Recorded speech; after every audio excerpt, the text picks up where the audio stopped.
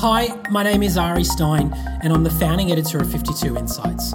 This week, our cover feature star is none other than the political advisor and author of the recently released book, Deep Fakes and the Infocalypse, What You Urgently Need to Know by Nina Schick. Nina is a resident of London and a political commentator and advisor. She specialises in how technology is reshaping politics in the 21st century. She's consulted with global leaders including Joe Biden and Anders Fogh Rasmussen, the former Secretary General of NATO. She's also worked at the heart of historic campaigns including the Brexit referendum and with Emmanuel Macron. Something we don't normally do, we feel this topic is so vital to the foundation of all democracies that we wanted to share with you the full unabridged version of this interview in audio format. An alarming interview, we discuss the powerful and sinister nature of deep fakes, what the unimaginable consequences could be if this tool falls into the wrong hands, and why we need to be vigilant as a society when facing this information crisis. Let us know what you think by writing to us on social media or emailing us at info@52-insights.com. Enjoy.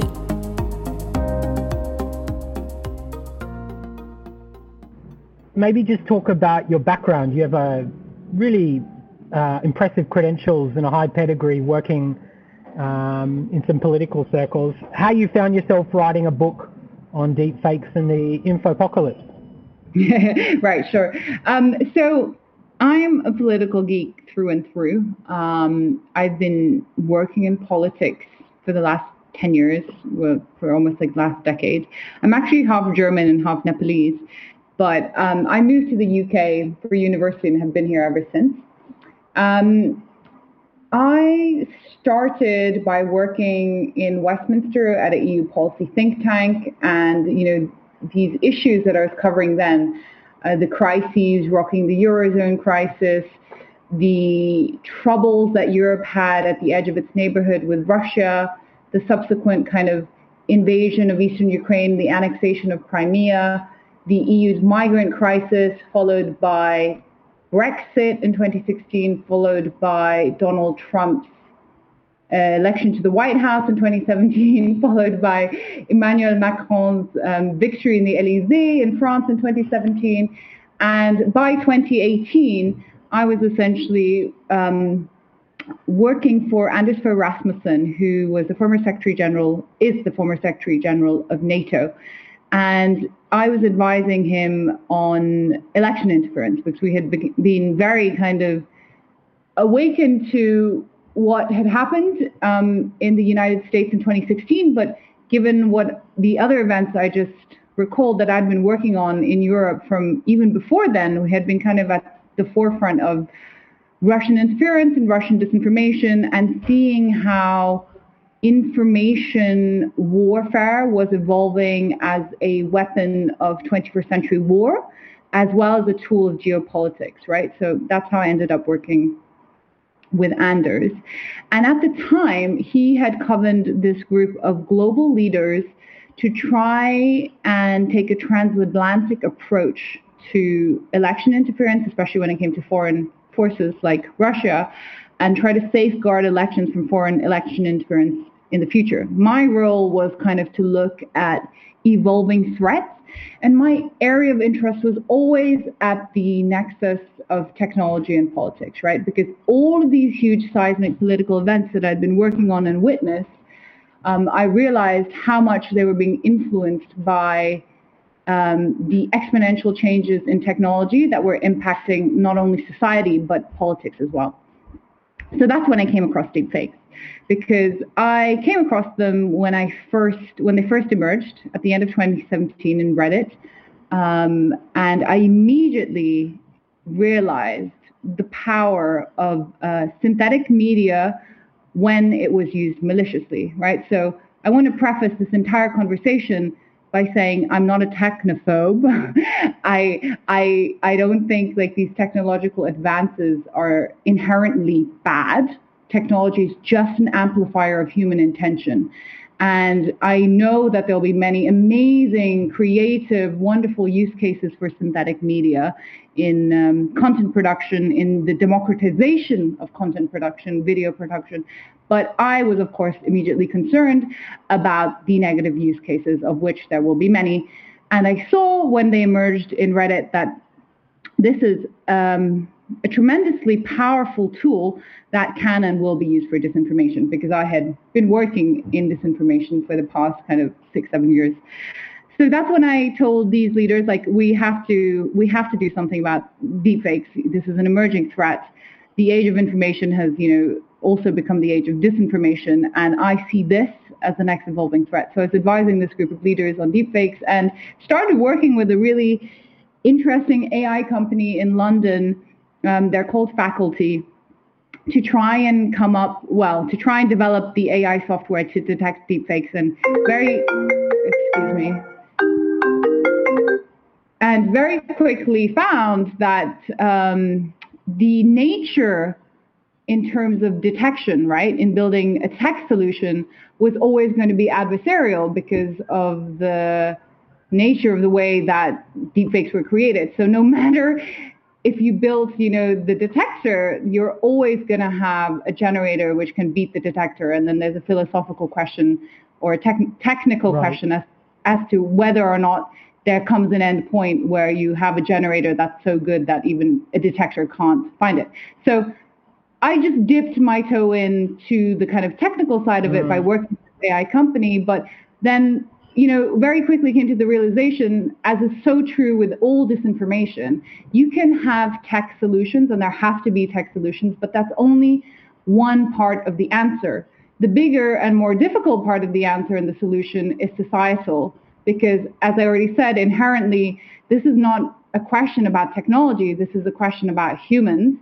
And the only way to safeguard against this kind of risk of more and more potent disinformation is through inoculation, first of all. So I see that as the first line of defense, which is why I wrote the book, just to contextualize all the kind of, I don't know if you have had a chance to read it, but everything, brilliant, how it ranges from geopolitics to domestic politics to our private lives, and also, is something that affects every business, every enterprise, every company. So as soon as you realize that our information, this is not about Russian interference, this is not just about non-consensual pornography, this is not just about Donald Trump, it is about all of those things, but all of those things are happening because we exist in this information ecosystem, which has become increasingly corrupt and untrustworthy and dangerous, and the deepfake threat is just the next evolving threat in it. So the bigger, and at the end point, I know I've gone on a big kind of ramble here, but the end point is really that you need society-wide mobilization to start to build a more secure information ecosystem, and understanding is the first point, and that's why I wrote the book. Wonderful. I feel like we can just wrap up the interview now. No, you gave a very comprehensive, well-rounded answer. I guess the thing that comes at me kind of spontaneously, so this kind of wasn't a part of my question, but this is something I couldn't resist the urge in asking, is that the idea of propaganda isn't something new. I mean, It goes back to Stalin, it goes back to Julius Caesar, I mean, it goes back, to protagonists who, as the famous saying, history is written by the winners, and so true that is sometimes. And I think about propaganda within this paradigm shift, it doesn't feel that different. If we were to take a much more civilizational threat, a nihilistic kind of approach, it definitely is. But in terms of propaganda, talk to me about how particularly different this threat is.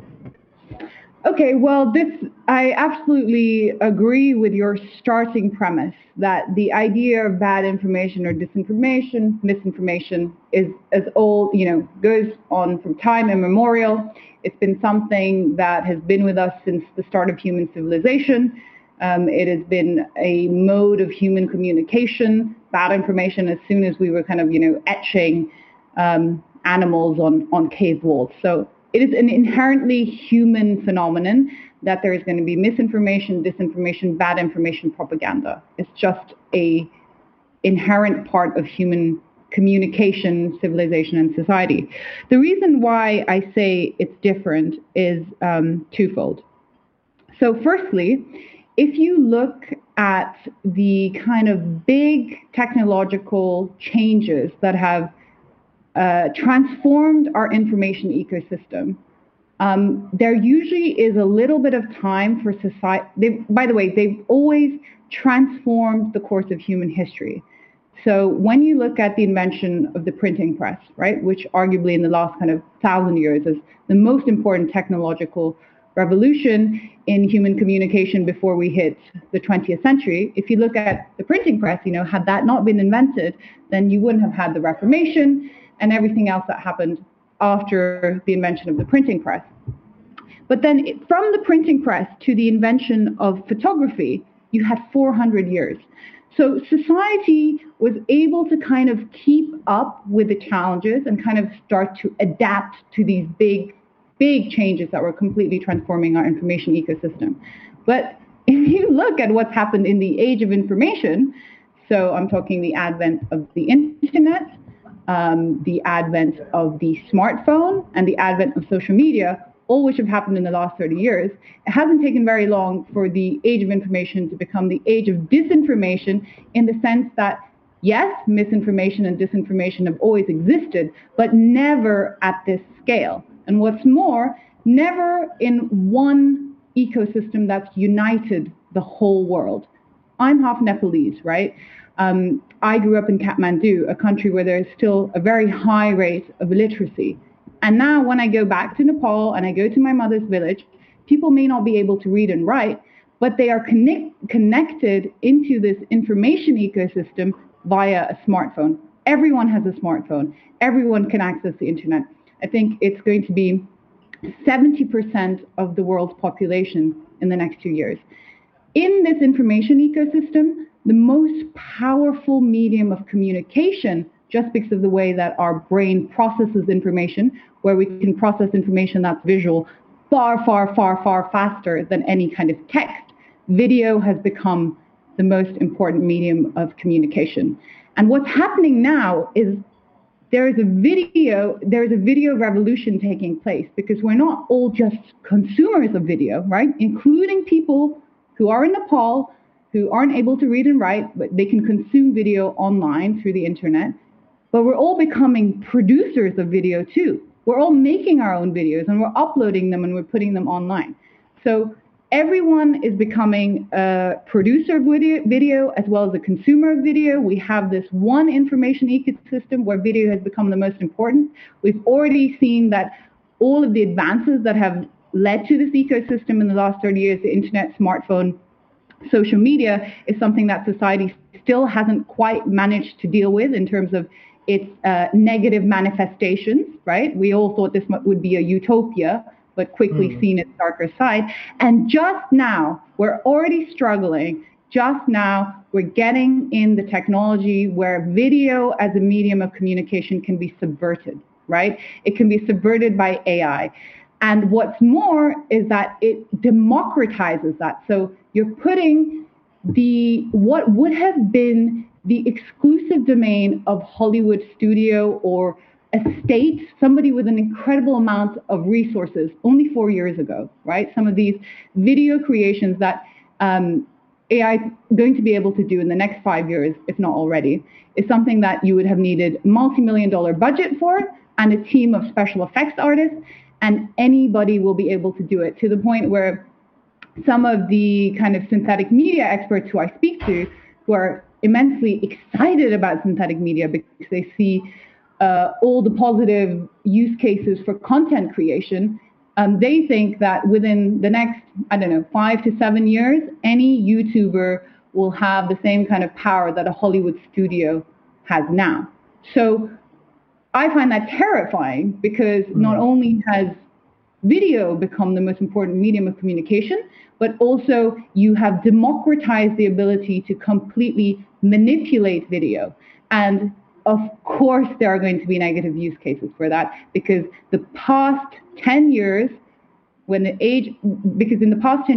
all of these huge technological advances have changed our information ecosystem so quickly to the extent where society just has not been able to keep up. Is society ready for this? And where I sit on this is, no, it isn't ready. And the only way we can make it ready is by talking about it. So it's different, again, just to reiterate why, it's different because it democratizes disinformation creation at a scale that we've never seen before. It does it with the most powerful medium of communication that is known in the history of humanity. I'm talking about video. And it does it at a time when we're already struggling to deal with the changes that have happened in the last 30 years. So that's why it's different. So you say in the book that we're about, or you paraphrase some data scientists who believe that we're 5 to 7 years away from artificial intelligence being able to perfectly generate all forms of synthetic media for commercial purposes. Mm-hmm. You know, my most immediate... Sorry, please continue. My most immediate concern was, as incredibly dangerous and existentially threatening this is, we need to think of a way to challenge these forces. We need to think of technology that can play defense just as much as offense. There must be a way for us to mitigate the damage that is being created. I mean, you did discuss one potential technology, which is blockchain, but as a larger whole and the people you've been talking to, what is the general consensus about how we can fight this looming tipping point you discussed? So the first comment I would make is that to a certain extent, the point at which the synthetic media generation is absolutely perfect is a moot point, right? We know it's coming. Data scientists think it's within the next decade, but the important point is that it's going to happen.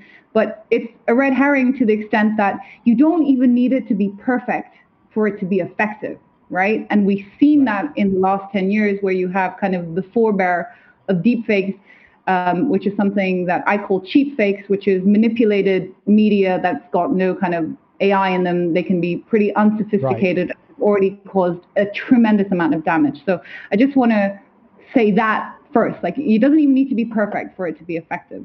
But then the second point, which is a really important question, is how do we start defending society against it? And I think the first thing, again, is understanding and recognition that the age of information, which was hailed as a utopia in kind of the evolution of humanity, human civilization, human existence, has had amazing manifestations, but also it is not simply utopia. There is a downside to the age of information. So we have to kind of recognize that there isn't going to be one silver bullet answer. It is literally about rebuilding society in a way where we can make our information ecosystem a safer place in the age of information so it doesn't become the age of disinformation. When you start to drill down into what does that look like, it'd be very encouraging for any readers to know that, you know, a lot of the heavy lifting has already started. There are amazing people who have been working in this kind of area for even longer than me, who are tackling the problem from all sides, right? And I think the most important thing that we need to recognize is that there is no one body, no one organization, nor one sector that can fix it. It needs a networked approach. And I think the viability of that networked approach only starts when the viability of the network approach is that you need buy-in, and you need buy-in from many different people who approach the problem from many different sides. And I think you only start getting that buy-in when you start to recognize how important this challenge is for humanity, right? As long as it's not seen as a priority, or as long as there is no buy-in that the entire information ecosystem is something that's corruptible, it's not going to happen. And I think we're starting to get to that tipping point now where the buy-in is starting to come. So you need tech on board. You need the whole tech society, community on board. You need government, yes, but I'm hesitant to say that this is a problem that can be regulated out of existence. I don't think that taking an approach, which, for example, some countries have done, you've seen South Korea just ban deepfakes, as well as China. China's banned deepfakes, but that becomes a very slippery slope to go down, right? Take the case of China. So if the Chinese government has the power to say what media is authentic or not, then you set a very dangerous precedent. But you do need policymakers and regulators working on it. And you also need civil society. And a lot of the incredible people who I spoke to, who I interviewed for the book, they're coming at it from various different angles. So, for example, there is Witness, which is a human rights organization which has been operating in the Global South for many years, teaching activists and human rights organizations how to use video as a way of documenting human rights abuses and holding those in power to account. Now, they recognize that with the emergence of deepfakes, you basically, if any kind of media can be decried as being fake, even if it's not, then the very kind of fragile consensus in some parts of the world where you're documenting human rights abuses through video, then that's completely destroyed, right? So you need to work with these kind of human rights activists as well, civil society, and fundamentally, as I say, you need to take a networked approach. But what I will say is that there are also technical solutions. And this is where some really interesting work is being done, because at first, when deepfakes started emerging, or I should say synthetic media, because my definition for deepfake is only when it's used in a malicious way. I think it's really important to distinguish between deepfake and synthetic media, because the intent matters, right? And I don't want to, if you just say all synthetic media is bad, I don't think that distinguishes between the negative and positive use cases. So I basically use deepfake as the negative case and synthetic media as the phenomenon. So anyway, when synthetic media started emerging, because it was so exciting, you just had more research on the generation side, right? But now, since it's first started emerging about 2.5, 3 years ago, more and more people are interested also in the detection side. So there's loads of stuff going on in terms of the technical solutions. But again, as I already mentioned at the top of the interview, there is a question as to whether the technical solutions there will be a point where any detection could be beat by a generator. And that's just like an open question for the AI research community. And there's also, sorry.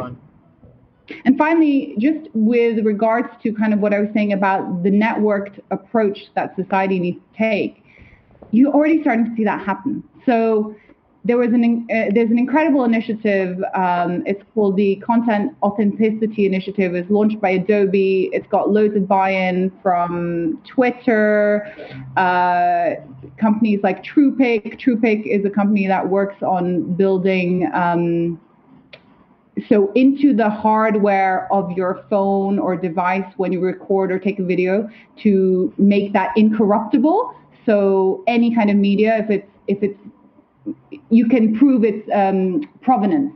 So there are already initiatives like this underway, and I imagine that as this problem becomes more articulated and there's more buy-in, as people start to see that this is really something that's interconnected, we will see more and more of these kind of like networked approaches, which is the only way in the end.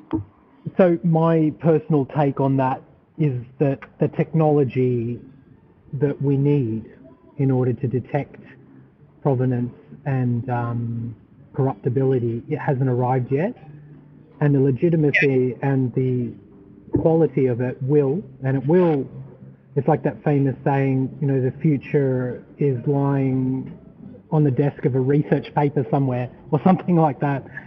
And I really do believe that. But going back a bit, I want to talk a little bit about, I think, who's really accountable here. I mean, we talk about Donald Trump and Vladimir Putin sowing the seeds of chaos. You talk about that quite extensively in your book. But I actually want to talk about the architects who have built these so-called seeds of chaos. I interviewed the founder of Reddit a couple of years ago, and when I pressed him on his thoughts about his platform contributing to getting Donald Trump elected, he downplayed the platform's effectiveness. Now, you yourself have called Reddit ground zero in so many ways. We're watching the antitrust hearings play out at the moment, and in fact, I would go as far to say Jack Dorsey and Mark Zuckerberg and founders of Instagram and so, decades from now, might be viewed as the real villains and the people that set up the railroads and the networks that allowed us to get to the systemic, really apocalyptic point that we're at. I want to ask you how accountable at a policy level and at a more cultural level should we be making tech giants for their distribution network, because ultimately that's what it is. It's the distribution network, for their inevitable collusion in all this. So I agree with you that they are accountable and they bear responsibility, right? But I do think that when they started building their platform, so whether you're the founder of Reddit or Zuckerberg or Dorsey, they genuinely set out, I think, with good intentions, right? But this, again, is the problem, I think, when it has come, this strikes at the heart of the fundamental problem when it comes to the exponential kind of technological advances of the information age. A lot of the founders have this utopian vision, and then when it very quickly turns out that there is a negative side to it, they're like, well, it's not what we wanted, it's not how we imagined it, and we bear no responsibility. But of course they bear responsibility, because they are a new kind of class of people who, look at Zuckerberg, for example. He has more power than most global leaders, right? Or arguably there is no global leader who is more powerful than him if you look at how many people are on Facebook and kind of Facebook's reach, right? Which country in the world is more powerful than all the users on Facebook? If you consider how geographically spread they are, how many languages, what they do. So of course they bear responsibility, especially because they're these new scions of power. And especially, I think, once again, if you subscribe to the view that we hold in Western democracies, that there is no power without accountability, right? We don't want to have a tin pot dictator. If we don't like our political leader, we hate Trump, but if you hate Trump, you can go to the ballot booth come November and you can vote him out, right? Same in the UK, same in Stockholm, same in every Western liberal democracy. Whereas, of course, with these guys, they have so much power, more than any kind of political leader, and they're completely unaccountable to us. They're only accountable to their shareholders. So I don't buy at all the argument that they would make that they are simply creators of technology, that they have no responsibility, because they do. They have made... They're not impartial. They're not impartial, and their inventions have completely changed the trajectory of human history and society and politics in a way that we haven't even begun to understand yet. So I think you're right when you say that there might come a point in the future where these guys are seen as the villains. If you look at history, there have always been... So if you take the Gilded Era at the end of the 19th century, beginning of the 20th century, where you had these barons in the United States who monopolized all the new industries at the time, right? Railroads, steam, coal. Eventually what happened is those monopolies were broken up, and the Gilded Era was regulated by policymakers. So I think something like that needs to happen with the big tech companies. I don't think, again, that technology is the source of evil here, because technology is simply, again, a driver of human intention. But I think it's the monopoly which is really the problem. And the fact, and this time it's different, because the power that these technology companies have is our personal data, right? So there's a new twist to how much power these people have, because they know everything there is to know about us in our most private and intimate lives. So I think it's an interesting one, which we're going to see playing out over the next few years. It looks like Europe and the US have kind of taken a different approach. So like in Europe, the internet model seems to be much more focused on consumer privacy. In the United States, it seems to be much more about these profitable big tech companies. And of course, then there's China, where it's the state who's got its tenterhook into these big tech companies. They should absolutely be held accountable, though. So I want to talk a little bit about this idea of reality, because that's where I think deep fakes strike right at the heart of it. And it's interesting, you talk about the good side of it being synthetic media and the kind of villainous side being deep fakes. I like that. I want to kind of understand the idea of reality itself is what deepfakes really threaten. And I think a lot of what you discuss in your book is really centered around our shared understanding of what constitutes reality. Objectively speaking, in a democracy, we all agree somewhat to our shared framework, or our idea of what makes the facts or the relative reality that we live in. But deepfakes really threatens that, this disillusionment, this disinformation. Adam Curtis, the documentary, has done some brilliant work around this. Maybe you could discuss a little bit about this idea of reality and what deepfakes potentially can do by subverting that if it is successful.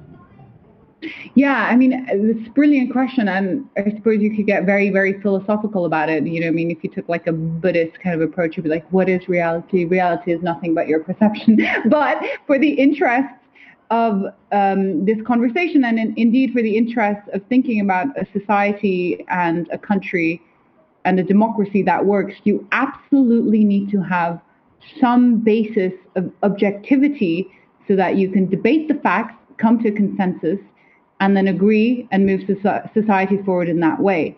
The problem with deepfakes is that they erode away the any kind of notion of coming to a consensus on an agreed or objective set of facts. And this has already been happening in our debate, political debate in the last few years, even before the emergence of deepfakes, right? You've already seen this happen.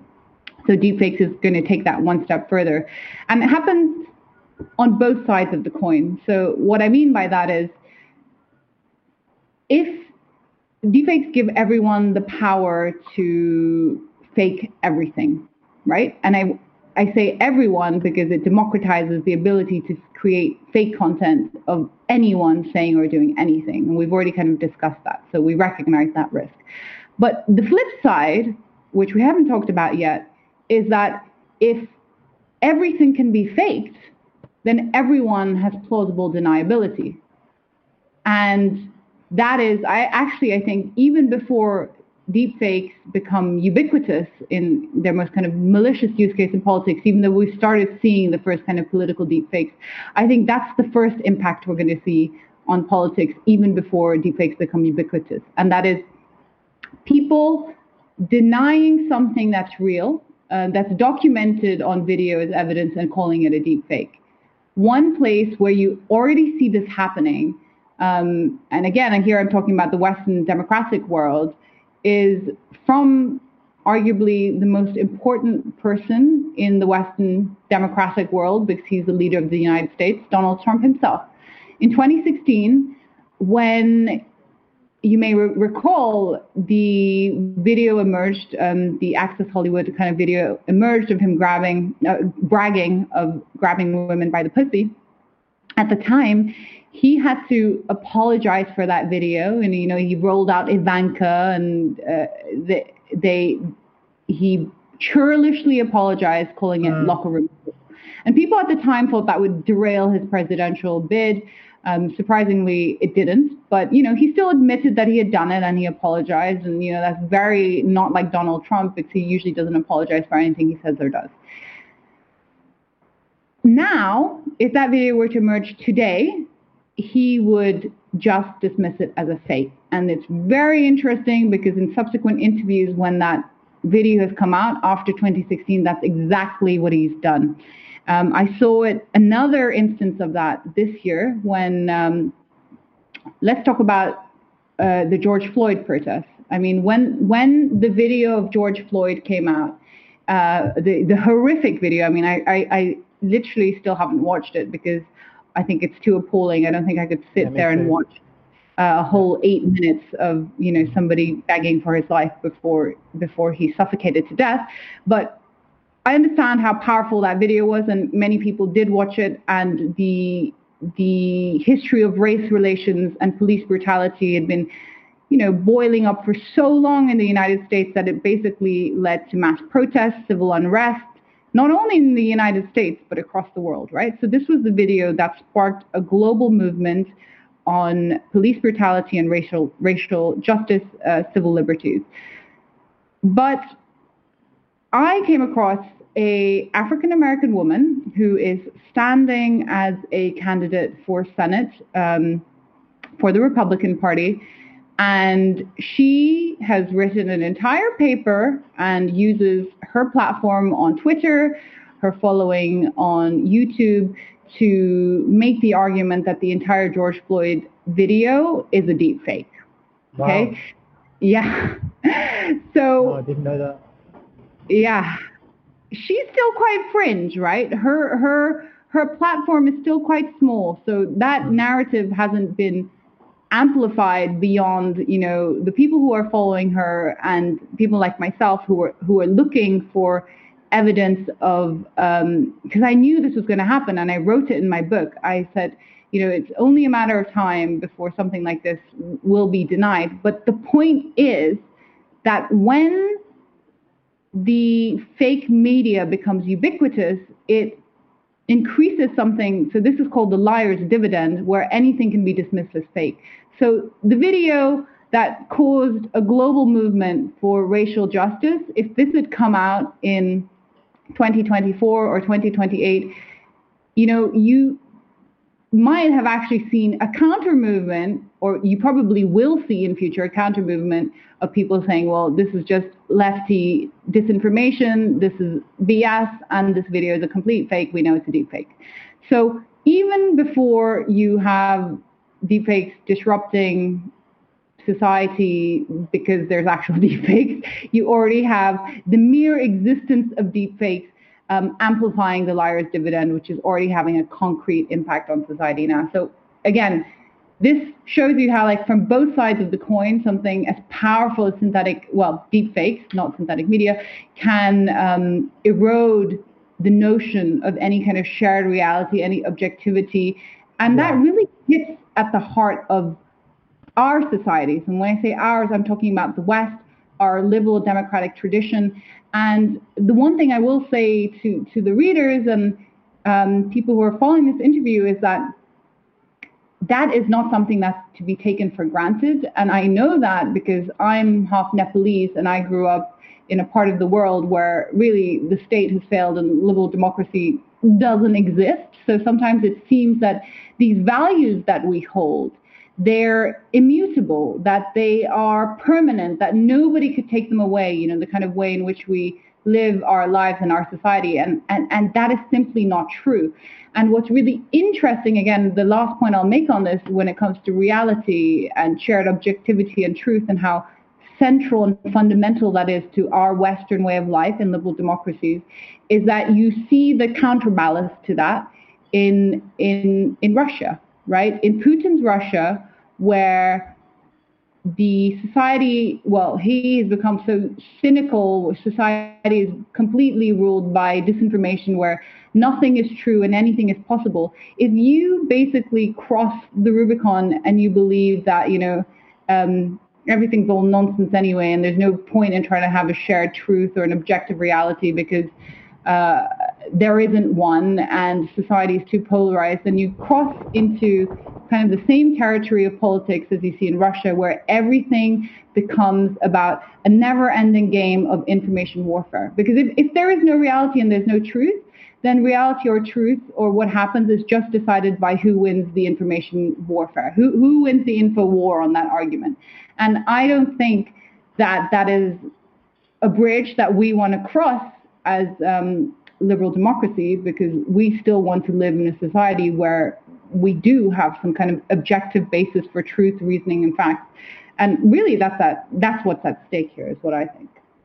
It's interesting because I'm thinking about that kind of Molotov cocktail where you have huge, parts of the population in what you would call areas of common sense and logic, but completely corrupted, and a lot of people that have become quite fragile and vulnerable at a time when you didn't think they were. And staring down the barrel, we're looking at a November election where Donald Trump wants to remain the incumbent president. I think I'm trying to think of all the tactics Russia is going to employ, and that we've already started to notice. The message that's been sent by Western media is that Donald Trump has created this brotherhood with Vladimir Putin. I'm just wondering, will this November election be the first election where Donald Trump is employed directly or indirectly by the deployment and usage of dissonance? And I'm not just talking about 11 million ads on Facebook, but real calibrated dissonance, a way to really divide the global voting population. And we talk about Donald Trump a lot because he is, a lot of what we do depends on what America does in that way. So I'm just wondering where you think this all heads around the November election. Yeah, that's a great question. And I think I have a whole chapter in my book about the November election Trump, and precisely for that reason, because what happens in the United States really matters to the rest of the Western world. And I know that, I'm a European and I'm half German, and, sometimes you're like, oh, well, no, we've fallen out of America and our way of life. It doesn't matter what happens in the United States because we're going to be European or we're going to be Australian, and we know our liberal values and we hold them true. But if you look at it from a bigger geopolitical context, like I was saying, the kind of Western liberal democratic tradition is not something that we can take for granted. And when you look at all the kind of rogue and authoritarian alternative models that seem increasingly to becoming to the fore and being emboldened, you have to understand that, the Western liberal democratic tradition only stays buoyed and strong in the world when the entire West is united. And by that, I mean Europe, Australia, New Zealand, and of course the United States. So what happens in the United States absolutely matters for the rest of the Western world. And again, what's really interesting about that is that there absolutely is foreign interference underway in these 2020 elections. I track a little bit about how Russian disinformation has become increasingly sophisticated in basically this new age of disinformation. Their tactics may be the same. They're the same as what they were in the Soviet era during the Cold War, which is to kind of divide the United States and the West from within. However, because of new technology and how quickly our information ecosystem has transformed in the last few decades, their methods have become far more potent. And in the book, I kind of track how, for example, in the 1980s, the Soviets started the lie that the CIA had invented HIV/AIDS in order to kill African American people. They called it Operation Infection because they knew hitting at racial relations in the United States was a sure way to hurt the US, right? Because you divide the American populace by spreading this malicious lie that, you know, the American government wants to kill black people. In the 80s, that took a decade to go viral, but it went viral from being printed in various newspapers around the world and then amplified by Russian broadcasters to the extent where at the end of the decade, 80 newspapers in the world had kind of repeated this lie, and that belief persists in American society to this day. So there is a disproportionate number of people in the African American community who still believe that AIDS was created as a biological weapon to kill black people.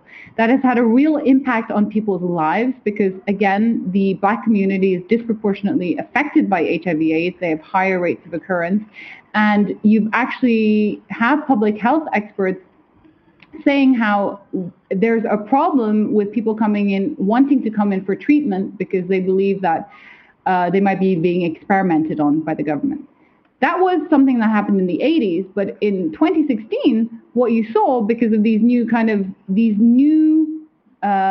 evolution of our information ecosystem, right? Social media, smartphones, internet, is that they were able to launch influence operations right in America from a troll farm in St. Petersburg to infiltrate American society.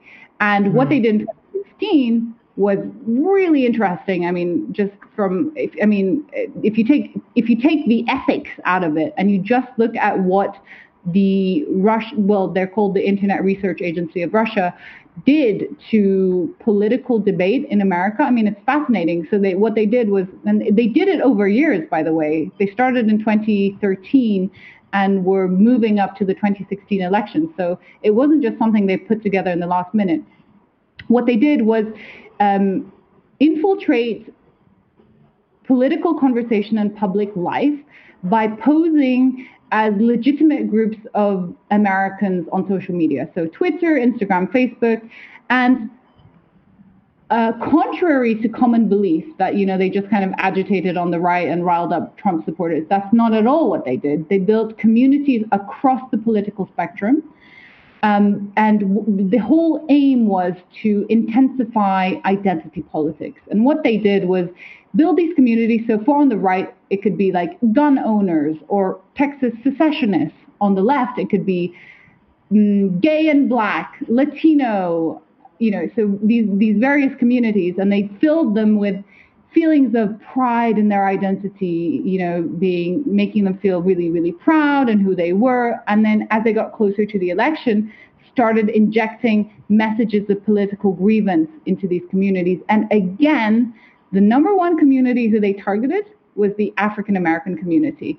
And as we started going closer to the election, what they did was say things like, well, in all these groups they'd created online, well, we shouldn't vote in this election because Hillary Clinton doesn't care for African American people. Obviously, neither does Trump, but this is a white person's election, so we should sit this one out.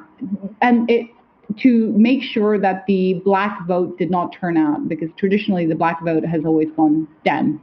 And they also did things like run social media influence campaigns, yes, in favor of Trump, but also in favor of Bernie Sanders. So again, agitating on both sides of the spectrum, left and right, the purpose being to cause chaos, to cause division, to cause fraction within Western democratic society, so there is no ability to come to any consensus, because when we're completely divided within our own society, then we can't see the enemy at the gates.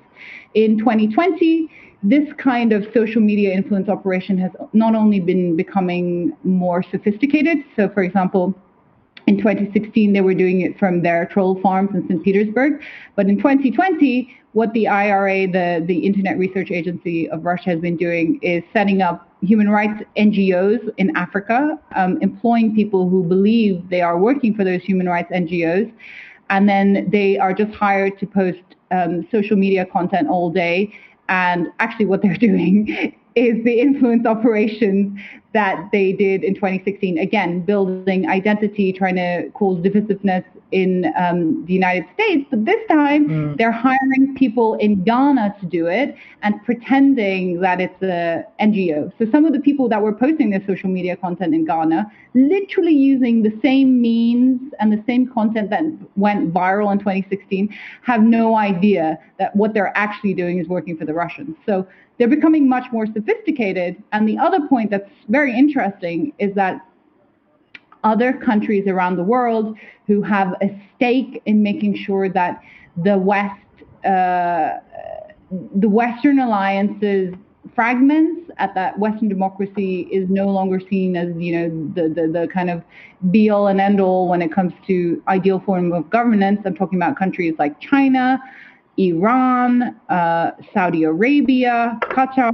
They're increasingly starting to adopt or try to adopt the kind of same influence operations that the Russians have done. But there are magnitudes. It's an order of magnitude in what the Russians do, highly, highly sophisticated, to kind of like what the Qataris may do.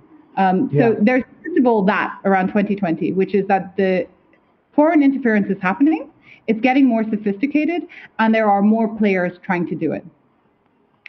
Nina, I think it's so important to have your passion within the gladiator's ring, so to speak. And I think you share a lot of really important information that I think many people, including our informed readers, a lot of our readers already know about. A lot of this should really know. I fear to think that many of the people that need to know this type of information, A, will be quite apathetic, B, just this kind of information won't get to them, and C, will be simply, corrupted. And so that's the fight we're up against. I had many more questions, but unfortunately we've reached the end of our interview. I really thank you for your time, Nina. Thank you. No, real pleasure, Ari.